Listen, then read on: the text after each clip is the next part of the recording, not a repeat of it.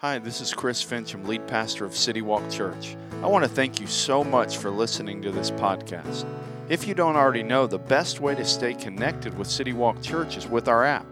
Just go to your device's app store and search City Walk Church to find it. Whether you've been a longtime follower of Jesus or you're just investigating faith, our hope is that this message will help you take your next step in that journey. If you're in the area, we would love to have you come join us in person. For more information or to plan your visit, check us out at citywalkchurch.com or on social media at WeAreCityWalkCA. Morning, City Walk Church. How are we doing? How are we doing online? I know you can't talk back to us, but hope you're doing well too. This has been a good week. Obviously, it's been a little smoky outside. That's why we're inside today. But our team, we were talking this morning, we're so thankful for this facility and just how God's opened this up for us to rent. If you have been with us since the beginning, we met at River Valley High School for a while. And then when everything kind of went down with COVID, that closed down and we've been able to meet here. And so whether it's been outside or here. And so we're thankful for this facility. And one thing this next week that I wanted to let you know before we dive into part 4 of Underdog is next week we're going to start a brand new series. And we're going to start a brand new series that I think is pertinent, whether you're somebody that's been following Jesus for a long time, or maybe you're somebody that is investigating faith, you're not sure what you believe about the whole Jesus thing. We're going to start a series that'll take us up to the holidays in the book of Proverbs. And the book of Proverbs is full of principles about all different areas of life that I think will be helpful for all of us. And so it's going to be called Uncommon Sense.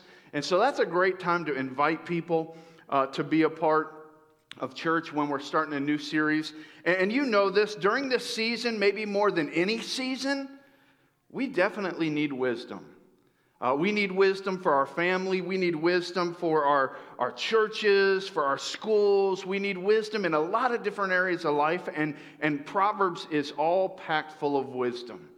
One of the things that we need wisdom for, and maybe you've experienced this during this season, and we're actually going to talk about it, is we need wisdom in how we use our words. I mean, have you, especially during this season, have you had a few times where you've been tempted to say or post something that you look back and think, you know what, I'm glad I didn't say that, I'm glad I didn't post that, even though I really felt like it and I felt like I had to say something, but you decided that, and your filter kind of worked, and you said, you know what, I'm just going to pass on posting that, I'm going to pass on saying that. But every now and then, and we've all had this happen, every now and then our filter gets clogged up a little bit. Has your filter ever got clogged up a little bit? Where there's something that you want to post or there's something that you want to say, and 95% of the time your filter's going to stop it and say, whoa, don't do that. You won't want to say that. But once in a while, your filter there's a hole in it, and we'll blame it on the filter, and something slips out, and you look back and say, oh, man, I wish I wouldn't have said that.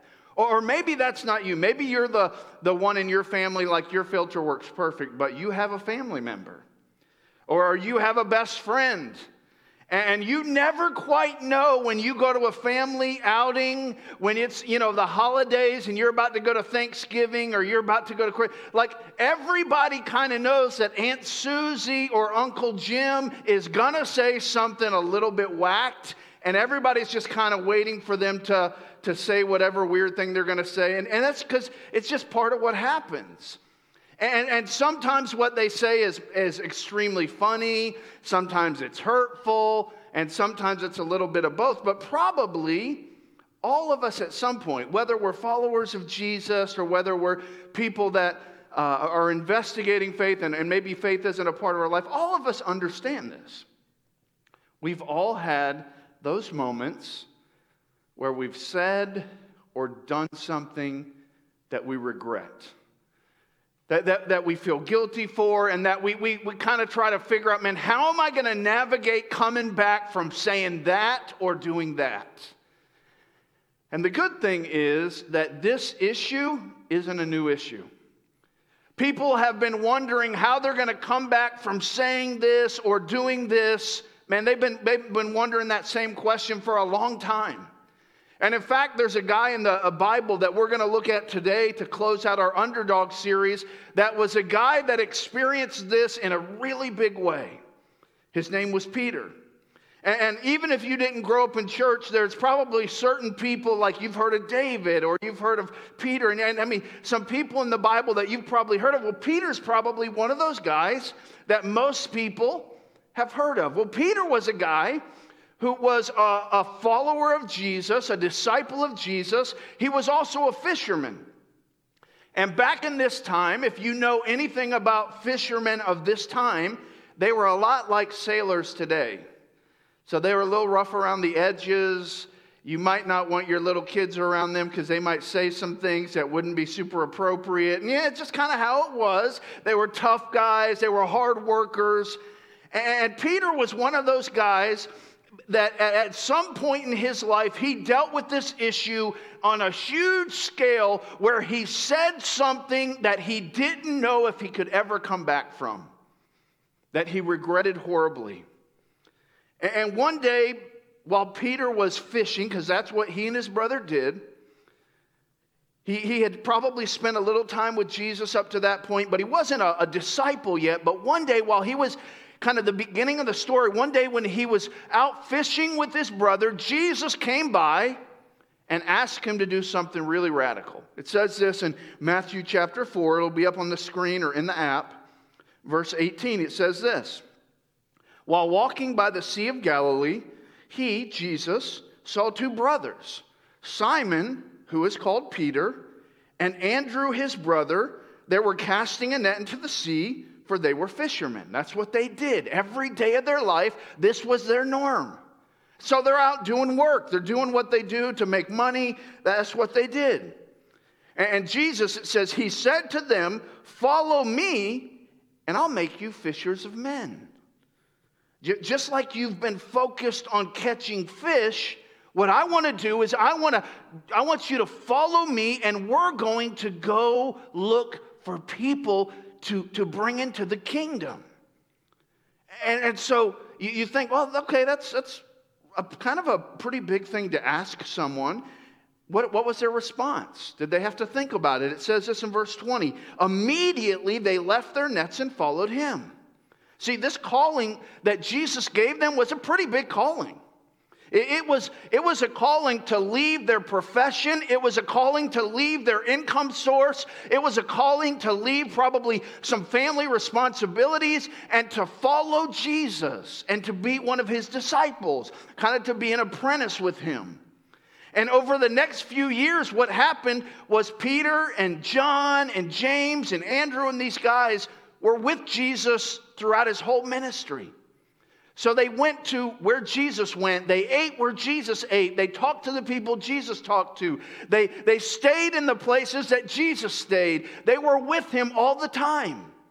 Peter saw Jesus interact with people that nobody else would interact with. He saw Jesus love people that nobody else would love. He saw Jesus do miracles. He was on the front line of the things that we read about. Peter was right there. He saw it all. I mean, can you imagine? Even if you're not a person of faith, but just think about it. You've heard about Jesus, and you've probably heard about him from church, or you've maybe interacted with the Bible a little bit. Imagine being on the front line. Imagine being with Jesus when he fed 5,000.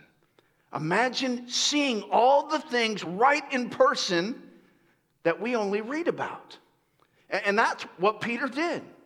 He was there. He saw it all. Jesus had called him to follow, to leave everything and follow him. And Peter, you'll find out, was a bold guy. He was a loyal guy. And so, man, he did, and he saw all of it.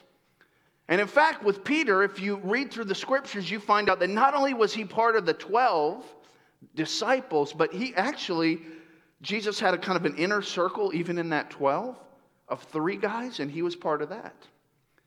And if you read through the Gospels, you'll see that not only was Peter a part of the inner circle, but he was also kind of without a title, the leader of the disciples. If you read through when they list the disciples out, Peter's name is usually listed first. He kind of became the leader of this group. And so you see this guy, and he's loyal, he's passionate. He was the type of guy that didn't have trouble telling you what was on his mind, even if the filter wasn't working real well.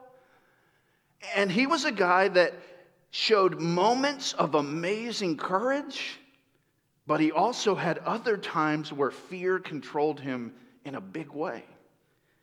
And one of the examples of where he shows courage but also fear is in Matthew chapter 14. If you'll see it up on the screen. In Matthew chapter 14, Jesus has just fed the 5,000. Like there's that miracle you've heard about where he took a little lunch and he fed 5,000 people. Well, that happened that day. And Peter was there. He saw that. And at the end of that long day, Jesus told his guys, his 12 apostles, he said, hey, guys, I want you to get in the boat. I want you to go meet me kind of in the next place we're going to be. And I'll catch up with you guys later. So Peter, man, he and the guys got in the boat and they headed to the next ministry location. And their plan was, hey, we'll just find Jesus, meet him when he gets there. But their little boat trip that they had planned didn't go as planned. It says this in Matthew chapter 14. But the boat by this time was a long way from land. It was beaten by the waves, for the wind was against them. And in the fourth watch of the night, he, being Jesus, came to them walking on the sea. So Peter and the guys, they're out in the boat. It's been about 9 hours of battling the wind. They're out in the middle of the sea. And it's between 3 and 6 in the morning. And so these guys are tired. They've been fighting this wind. It's just not going the way they planned.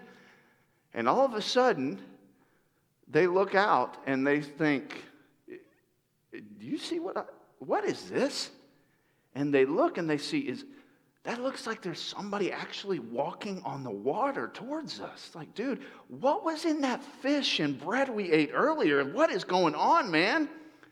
And they look and they see, man, and it's Jesus coming to them, but they obviously at this point, they're not quite sure. It says this, but when the disciples saw him walking on the sea, they were terrified, like we all would be. And said, it's a ghost. And they cried out. They didn't even probably believe in ghosts, but now they did. I mean, what is this? At this point, they're probably having to change some of their clothes because they've, gone to the bathroom on themselves. They're so afraid. They see somebody walking on the water towards them, and they're like, what is this? It's got to be a ghost. I mean, there was no such thing as Casper the Friendly Ghost back then. So I don't know how they expected this as a ghost, but bottom line, people aren't supposed to walk on water. What is this? And it says this, and Jesus could have left him hanging. He could have played with him a little bit and boo, scared him a little bit. But I love Jesus. He was really gracious. It says, but immediately, he didn't leave him hanging. Jesus spoke to them saying, hey, take heart, guys. It's all right. Don't be afraid. It's me. It's your guy. And it says this in verse 28. So probably everybody else is like, it's still weird because Jesus is still walking on the water, but okay, at least it's not a ghost. We can breathe. But then Peter, he speaks up. And here's what Peter says. And Peter answered him, Lord, if it is you, command me to come to you on the water. He said, come. So Peter got out of the boat and walked on the water and came to Jesus. Everybody else stayed in the boat. Everybody else was just relieved that this wasn't a ghost. But Peter, man, his mind's going all the time. He's thinking, man, this might be my one shot. Like, Jesus, if this is really you, let me come walk on the water. And Jesus is like, come on. So Peter, and imagine this. I mean, just imagine, even though you know that's Jesus, you've seen him do some pretty cool stuff. That first step out of the boat, you still got to be a little bit nervous as you're stepping out. All right, I'm going to believe in that first step. And he starts walking on the water to Jesus. And that's where, again, a lot of courage, a lot of courage. But then you see what happens real quick. It says this, but when he saw the wind, he was afraid and beginning to sink, he cried out, "Lord, save me!" Jesus immediately reached out his hand and took hold of him, saying to him, "Oh, you of little faith, why did you doubt?" And when they got him to the boat, the wind ceased, and those in the boat worshiped him, saying, "Truly, you are the Son of God." So he got out of the boat, and like probably we would have, it's like, well, I'm looking at Jesus, I'm walking on water, but then all of a sudden it's windy, and I see these waves around me, and real quickly I get my focus off Jesus, and then I start to sink. And Peter just says the only thing that comes to his mind, "Save me!" And Jesus, instead of scolding him, he just picks him up, and they walk to the boat. And it says that it was in this moment that these guys who had seen Jesus do so much already, they had heard him talk about being the Son of God, but in this moment, as they're in the boat now, and the water and the wind, it's just all peaceful, that they say, "Man, this has got to be the Son of God." And they worshiped, had a little worship service right there in the boat. So fast forward a few months to the last few days of Jesus' life. And Peter, throughout his journey, he's had an up and down journey with Jesus. There's been times like this where, man, he was the bold one. He was the one out front. He was the one that, hey, I'll charge. And then there was other times when he made mistakes, and he was fearful, and he said things he shouldn't have said, and times where he just maybe the filter wasn't working real good. And so this is how it's all gone the whole time he's been with Jesus. And Jesus has patiently just discipled and ministered to him, and knowing that Peter's going to be a big part of the future of this church that Jesus is starting, this kingdom. And so you fast forward to Jesus sitting down with his disciples to have one final meal before he gives his life and is crucified. And as Jesus, he's so gracious, he tries to, with his guys, because they don't know. They totally, if you read through the Gospels, Jesus literally says, like, "Guys, the grass is green. Look at the green grass, it's green." And the guys are like, "Did he say it's yellow? Is that yellow?" He didn't really say, but he was that clear about what was going to happen in the future. Like, "Guys, I'm going to be killed. I'm going to be crucified. I'm going to rise from the dead." And Peter's like, "Did you see a squirrel over there?" Like, totally missing it. So Jesus sits down with them all. Last meal, having some time together. He again explains to them, "Hey guys, over the next few hours, this is what's going to happen. Over the next few days, I'm going to be crucified. I'm going to rise again." And he's explaining it with the guys. And for whatever reason, they're still not catching it. And it's in this conversation, as Jesus explains what's going to happen to him, that Peter makes a bold proclamation. He says this in Matthew chapter 26, verse 33. It says this, "Peter answered Jesus, 'Though they all fall away because of you, I will never fall away.'" Jesus, I know all these other boys are soft. I know all these other guys are going to be afraid. You're saying all this about dying, and I don't really totally understand it. But here's what I do understand. All these guys, yeah, they may all fall away. They may all leave you. They all may betray you. But you know your boy Peter is not going to fall away. I'm going to be with you to the end. And Jesus says this to Peter. "Hey, buddy," in verse 34, Jesus said to him, "Truly I tell you, this very night, before the rooster crows, you will deny me 3 times." And Peter, you think he would be like, "Okay, let me slow my roll a little bit. Let me not be so proud." But not Peter. He says this, "Even if I must die with you, I will not deny you." No, you're God. I don't care. I'm not going to do that. I'm with you. I'm going to fight for you. All these other guys are going to fall away. Not me. And then here's what happens. A few hours before Jesus is crucified, after that meal with his guys, he's talked to him. Peter's made this proclamation. Jesus asked a few of his guys, "Hey guys, would you come pray with me? It's about to get real, and would you guys come pray with me?" And so they go to the Garden of Gethsemane, and Jesus is praying, and Peter and the guys, they fall asleep. And Jesus, he comes back to them, "Hey guys, can you just, for a few minutes, will you mind praying with me?" Falls asleep. comes back to me. Hey guys, can you just give like an hour? Can you pray with me? I'm going through a tough time. They fall asleep. And then all of a sudden, as they're sleeping, they realize that something's about to go down, because they're awakened because there's guards that are armed that with torches, and they're coming into this garden. And so, man, Peter and the guys are kind of groggy, waking up, and they realize, this is about to get real. What is going on here? And Peter, again, he's a really bold guy. So he pulls his sword out, and he has bad aim. So he's probably going to chop a guy's head off, but he misses, and he chops the guy's ear off. And Jesus is like, dude, stop. And I would have loved to have seen this. Just kind of nonchalantly, Jesus picks up the dude's ear and just reattaches it. And you'd think like that would surprise people, like, whoa, what just happened? But it seems that things just keep rolling. And very quickly, Peter and the rest of his followers, the rest of his guys realize this is not going to go well for us. And some of them, it literally says in the scriptures, some of them are so afraid they run out of the garden naked. Like they're like clothes fall off. They're just running for their life. But Peter, he's inquisitive. He's afraid as all get out, but he's inquisitive. And so what he does is he follows, the scripture says it this way, he follows at a distance. So he definitely doesn't want to be in the middle of it all. So he kind of waits for them to get ahead, and he kind of follows Jesus, kind of joins into the crowd and follows at a distance because he wants to see. He's inquisitive. And it says this, as Peter has just kind of followed at a distance, all the other guys have deserted Jesus. Quickly deserted Jesus. And it says this is what happens in Matthew chapter 26, as Peter is now just kind of amongst the crowd and Jesus is being put on trial. This is what happens as Peter begins to interact with people. It says this.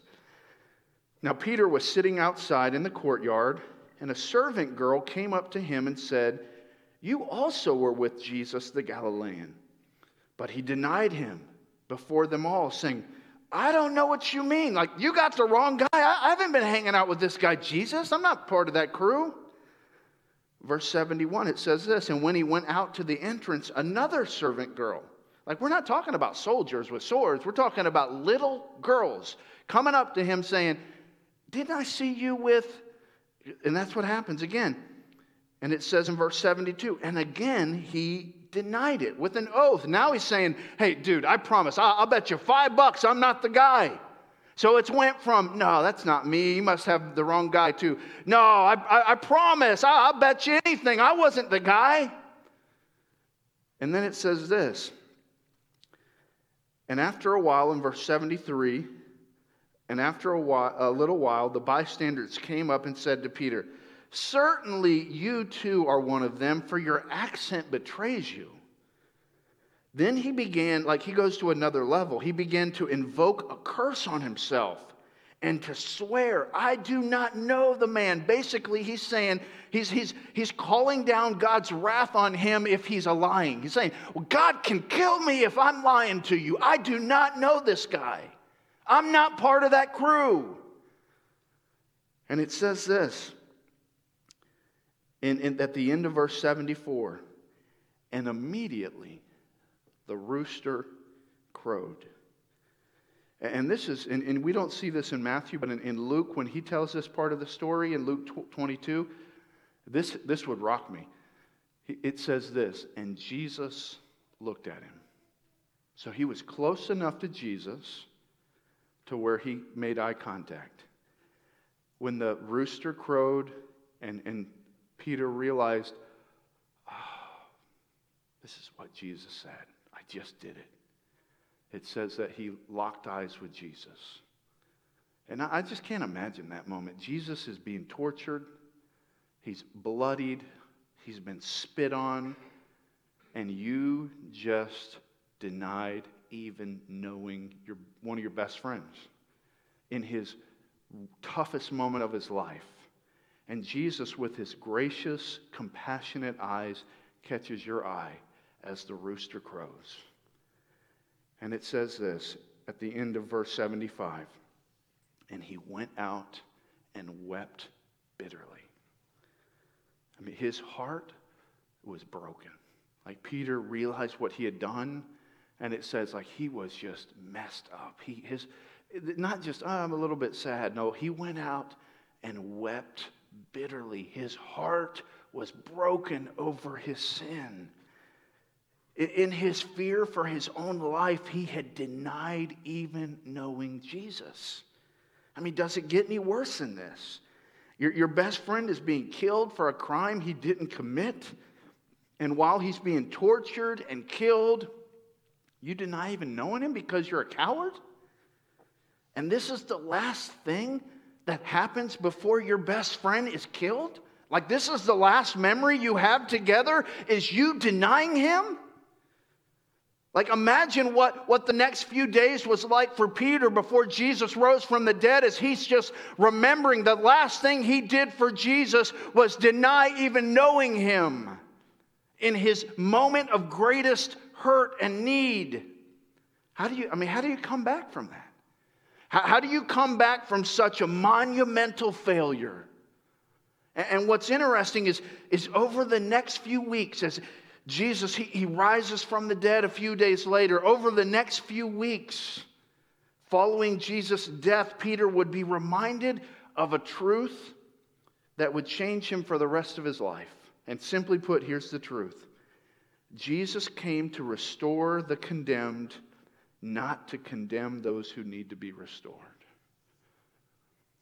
The truth that Peter would be reminded of, that would become the foundation to everything he did for the rest of his existence, is this truth. That Jesus came to restore the condemned, not to condemn those who need to be restored.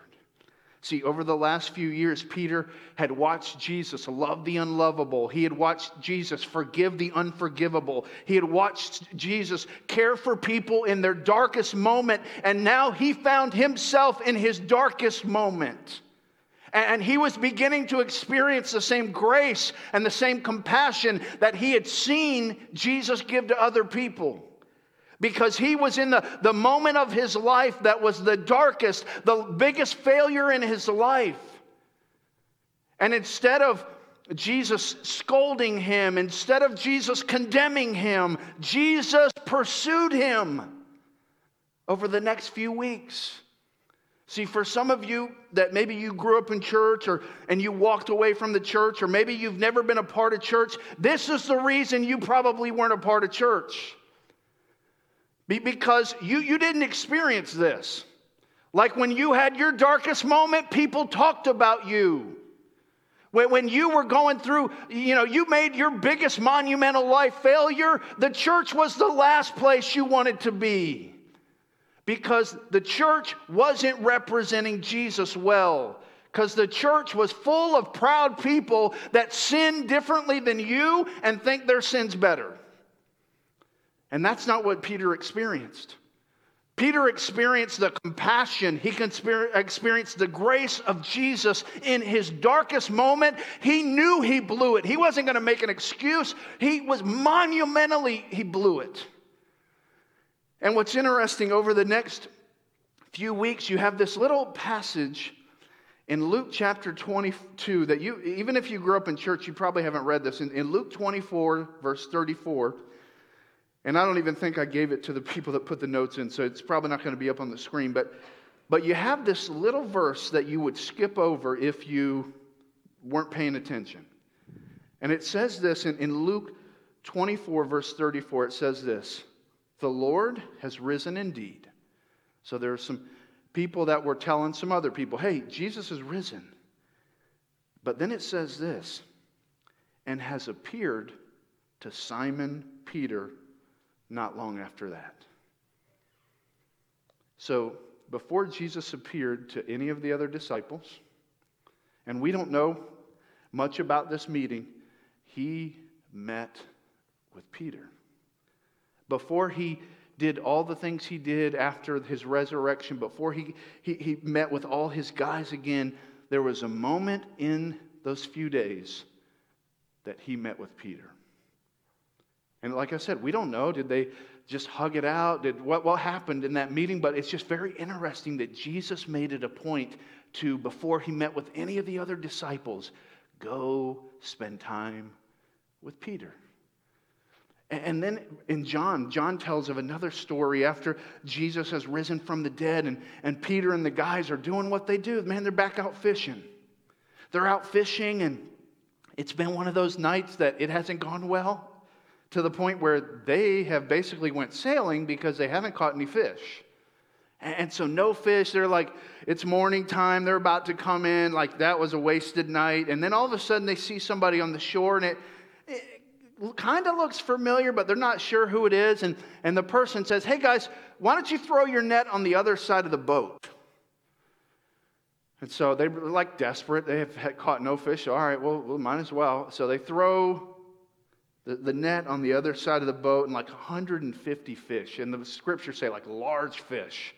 They get it. So Peter, he realizes, oh, I know who that is. And Peter, again, he's bold, he's passionate, he like does things right when he thinks them. He just takes off like his outer clothes, and he jumps in the water. He leaves the boys to get all the fish, and he swims to Jesus. And Jesus, when he gets to the shore, he sees Jesus has kind of begun to put some wood and fire together, and Jesus is making some breakfast for the guys. He takes some of the fish, he makes breakfast for the guys. And in that moment, here's what Jesus says to Peter. He looks at Peter over breakfast right on the shore, and he says to Peter, hey, Peter, do you love me?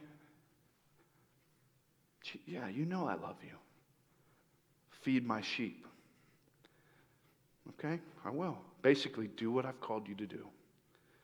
A couple minutes later, hey, Peter, do you love me? Yes, I just said, yeah, I love you. Do what I called you to do. One more time, a couple minutes later. Hey, Peter, do you love me? You know, man, you know everything, man. You're God. Of course you know I love you. Feed my sheep. Do what I called you to do. And so what's cool is you see Peter as he's working through, and we've all had this moment, man, where, man, you know you're forgiven, but man, guilt comes back and forth, and Jesus just reminds him, Peter, are we good? We're good? You know I'm good with you, but are you good? And it's interesting, you denied me 3 times, and so now Jesus asks him 3 times, do you love me? Okay, you do? Then let's do this thing, man. Feed my sheep. Let's do what we were called to do. Let's do what I called you to do when I came to your boat 3 years ago and I asked you to follow me. Let's go. And Peter was reminded of a truth that is as relevant today as it was 2,000 years ago. And it's so important that we remember this. Strength for life is found in a relationship with the Creator of life. See, for Peter, it was all about coming back to the relationship. And that's what Jesus wanted, because he knew that strength for everything Peter was going to do from that point forward was going to be built and come from a relationship. And so he wanted to remind Peter of that. It always comes back to a relationship with Jesus. Soon after these interactions, Jesus, he takes off, heads back to heaven. He leaves Peter and the rest of the disciples with a clear mission to now take what they've seen and heard, take the story of Jesus' resurrection and take it to the whole world. He leaves them with that mission. And instead of living in guilt, here's what Peter did. Peter leaned into his relationship with Jesus for the rest of his life.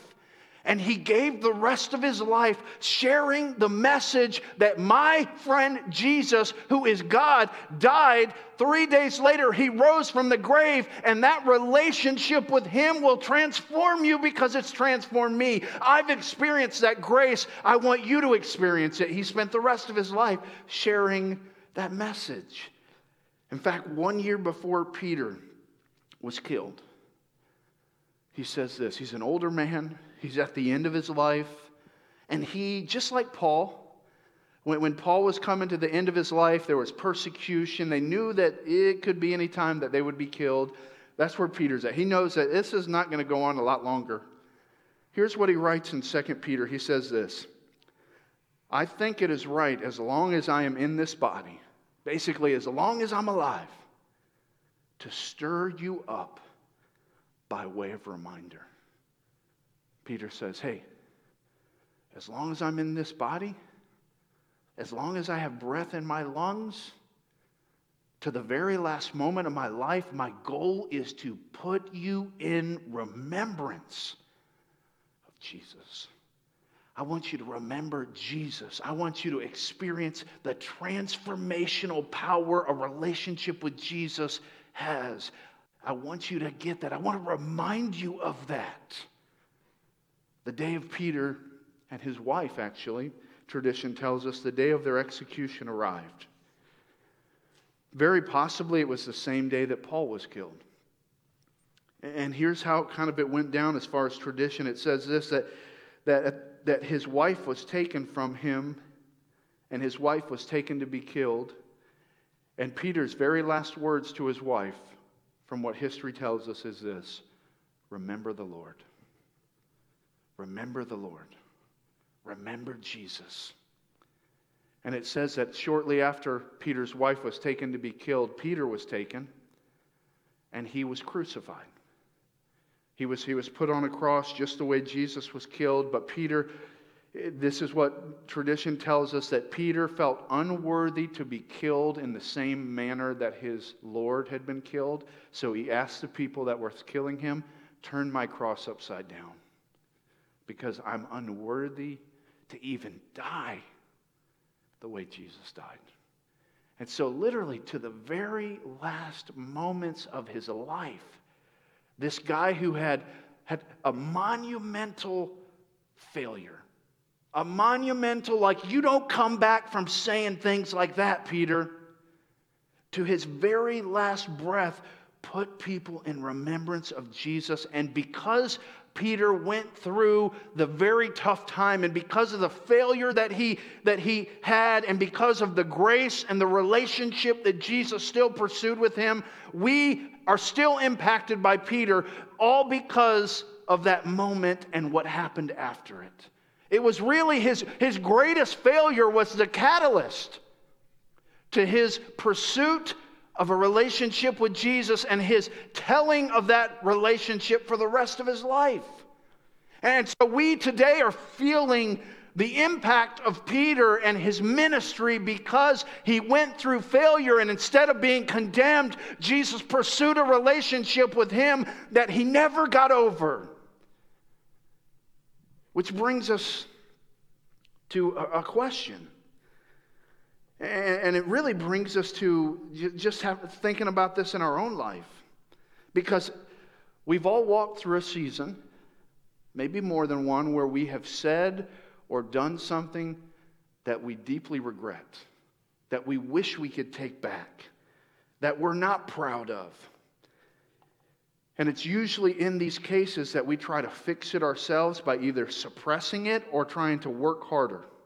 So we try to suppress it by just, hey, let's just pretend. We're just going to pretend I never said that. We're going to pretend that never happened. And we kind of suppress it.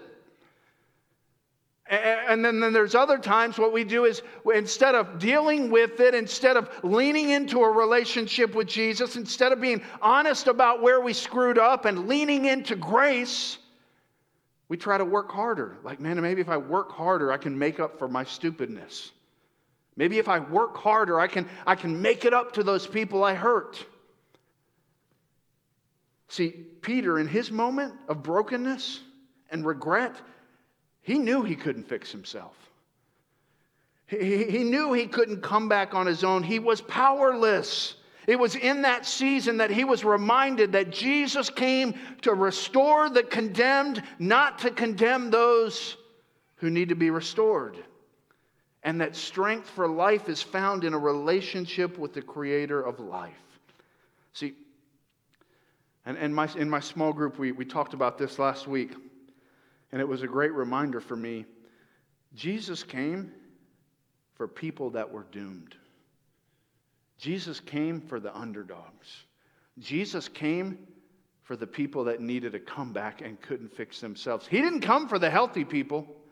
Like if you weren't doomed, if you didn't need a comeback, Jesus didn't come for you. He came for the people that were doomed on their own, that needed a comeback. He came and he never downplayed sin. He never made sin like, oh, that's not a big deal. No, he said, no, it's a really big deal when you sin because it breaks your relationship with God and you need someone to restore that. He never downplayed sin, but instead of condemning, he came to restore. Which leads us to those questions. And here's the obvious questions. Do you have a relationship with God? Like, we can all be honest and say, yeah, I've disobeyed God. The Bible says we've all sinned and come short of the glory of God. No one's going to be like, no, I'm the only one on earth that's never done anything wrong. No, we all have. Probably yesterday. Probably I did 5 things wrong yesterday. Now, my wife might say, actually, it was 10. But we've all sinned. We've all disobeyed God. We've all done things that we shouldn't have done. We've all done things that God said, hey, that's not the best way, and we decided to do it anyway. And because of that, our relationship with God has been broken. And so the question is, have you seen that relationship restored? Because that's what Jesus came for. You say, how would I do that? Like if I was a person that said, you know what, I don't have a relationship with God. Like, how would I even start that? Maybe you're watching online or you're here this morning. Well, the first thing you got to do is like Peter, you got to just admit that you're wrong. Admit that you need somebody to restore you. Admit that there's something broken. Like if nothing's broken, you don't need somebody to restore you. And so you have to admit, yeah, I have sinned. I've disobeyed you, God. Our relationship has been broken. But then we have the opportunity to then, after we admit that, to believe that, you know what? Jesus came, lived a sinless life. He died on the cross, not for his sin. He wasn't paying for his own sin. He was paying for mine. They put his body in the grave, and 3 days later, he rose from the grave. So we admit that, hey, I've messed up. I've broken the relationship, but I believe that Jesus came, died, and rose again to restore that. And then we just call on him. We say, hey, Jesus, I admit I've sinned. I believe you died and rose from the grave. I want to start a relationship with you. I'm coming to you. I want to start a relationship with you. I want a home in heaven, and I want to be transformed while I'm here on earth. So that would really be the first question, is do you have a relationship with God? And if not, what's holding you back? The second question is this. Maybe you do. Maybe you're like, yeah, I've been a follower of Jesus for a long time. I've made that decision to start a relationship with Jesus. Maybe it was a week ago. Maybe it was a decade ago. But the second question is this. Is there anything in my life that's hindering that relationship? So for Peter, he was a follower of Jesus. He had a relationship with Jesus, but his denying of Jesus, hindered, messed up that relationship. And so what Peter had to do is he had to confess that. He had to be honest about his sin.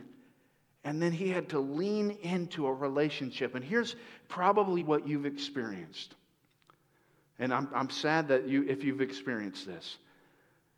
When we've done something that we know is wrong, like, do we really have trouble realizing that what we've done was wrong? Like, we sometimes have trouble admitting it, but like, yeah, I did that. I said that. I might play it off out in front of people, but inside I know. And what we've kind of been trained to do, and it's a lot of religious people that have kind of trained us this way, and it wasn't Jesus for sure, is we've been trained to, instead of leaning into Jesus during that time, to get away. Because, he's going to judge me. He's going to, he can't love me. Does he know how bad I am? Does he know? Does his grace, does it kind of cut off after I've done this 5 times? No, when we realize our sin, we don't downplay it. We, instead of doing what we feel naturally, and that's running away from God, that's what Adam and Eve did. They wanted to hide. They were ashamed. What Peter did and what he experienced was, no, and it's really in that moment that we need to lean in.